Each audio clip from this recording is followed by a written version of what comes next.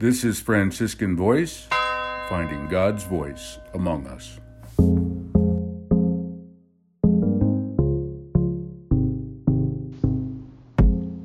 Peace and all good.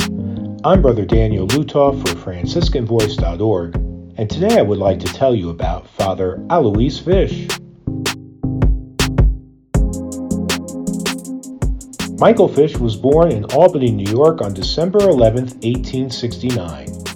He was invested in the habit of the Conventual Franciscans in 1885, and after earning doctorates in philosophy and theology in Rome, he was ordained on July 22, 1894. Father Aloys naturally was assigned to teaching, but he also became a chaplain to a New Jersey state prison and was the author of much state legislation regarding prison reform.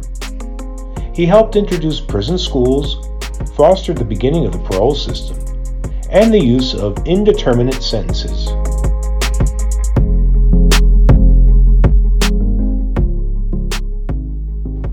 Heading west to the Mission Territories of Wyoming, he eventually became the first rector of the National Shrine of Our Lady of Consolation in Cary, Ohio.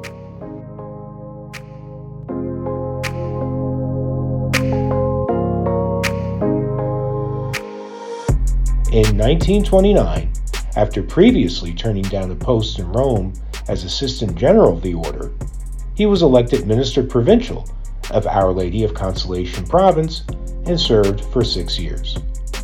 A man of vision and action, he guided the province through the difficult years of the Great Depression, spreading the order and its ministries, and inspiring a generation of friars to be their best selves.